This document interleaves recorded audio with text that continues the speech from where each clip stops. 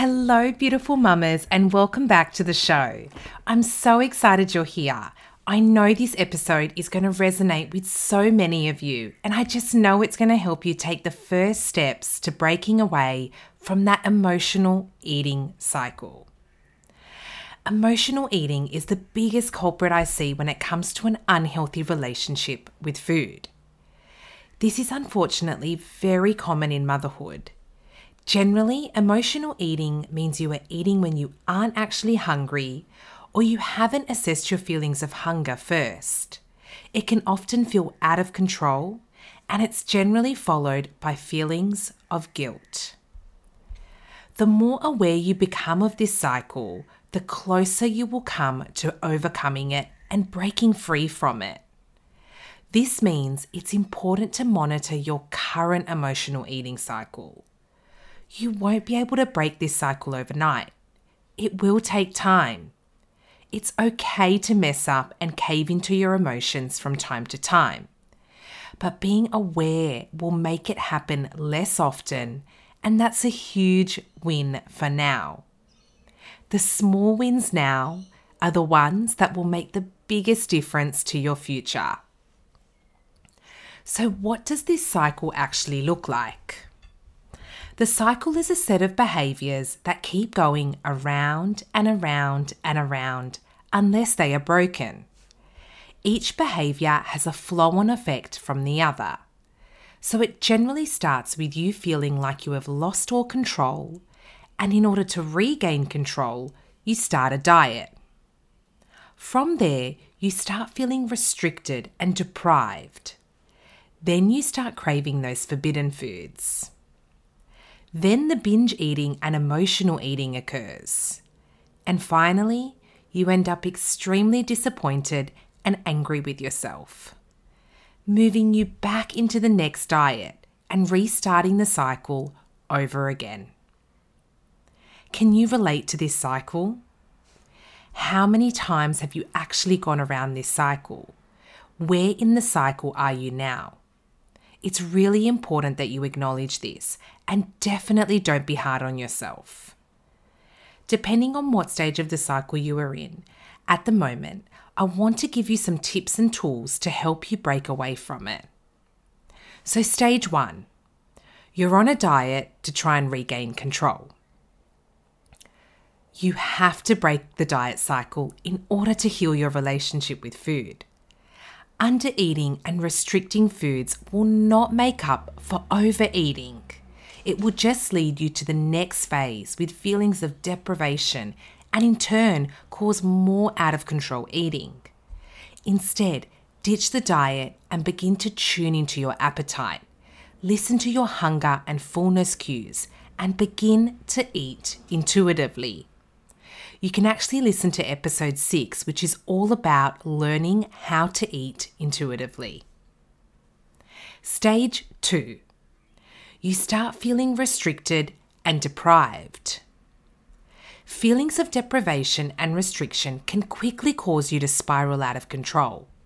The best thing to do here is to actually eat more to satisfy your body's needs. You must give yourself permission to eat. Instead of eating a salad, make yourself a large sandwich with extra veggies so you feel satisfied and not deprived. This will ensure you don't binge eat later on. Stage 3. You have started craving those forbidden foods. During your healing process, it's important you give yourself permission to eat forbidden foods. I know this might sound crazy, but it is really crucial. Don't create lists of bad foods that make you feel naughty and guilty. It's important you begin to fill yourself up with nutritious foods throughout the day. Then over time, you feel less and less like those forbidden foods. But don't make them feel appealing and naughty. This is what's going to make you crave them more. Eat them now while you need to, but make sure, again, you're filling yourself up with those nutritious foods throughout the day, because this is what's going to make you crave the forbidden foods less later on. Stage 4. You are binge eating and eating based on your emotions. Now, the worst thing you can do here is feel guilty and beat yourself up over it. This will only keep you stuck in the cycle. Accept that this has happened and become aware of the feelings, emotions, and thoughts that it created for you. A food journal will really help you here. When we are aware of our emotions during a binge, we are able to understand what triggered and caused them. Over time, you can identify these feelings and emotions and get on top of them before the binge actually occurs. Stage 5. You are angry and disappointed in yourself. Now, it's really important to see this stage as an opportunity to learn and again, not beat yourself up. You can try and ask yourself, how did this happen? What triggered it? Why did I resort to a binge? What can I do to avoid this happening again? Don't be ashamed or beat yourself up. This will just keep you in the cycle. Becoming aware of the feelings are what is going to get you through and what is going to stop them from occurring again. So many of us as mamas go through life in that autopilot mode, and sometimes we don't even realize that we're in a binge until it's become so out of control because we are not aware of our actions and choices. So these are the 5 stages of the emotional eating cycle. Like I mentioned in the beginning, the best way to break away from this cycle is to become completely aware of it.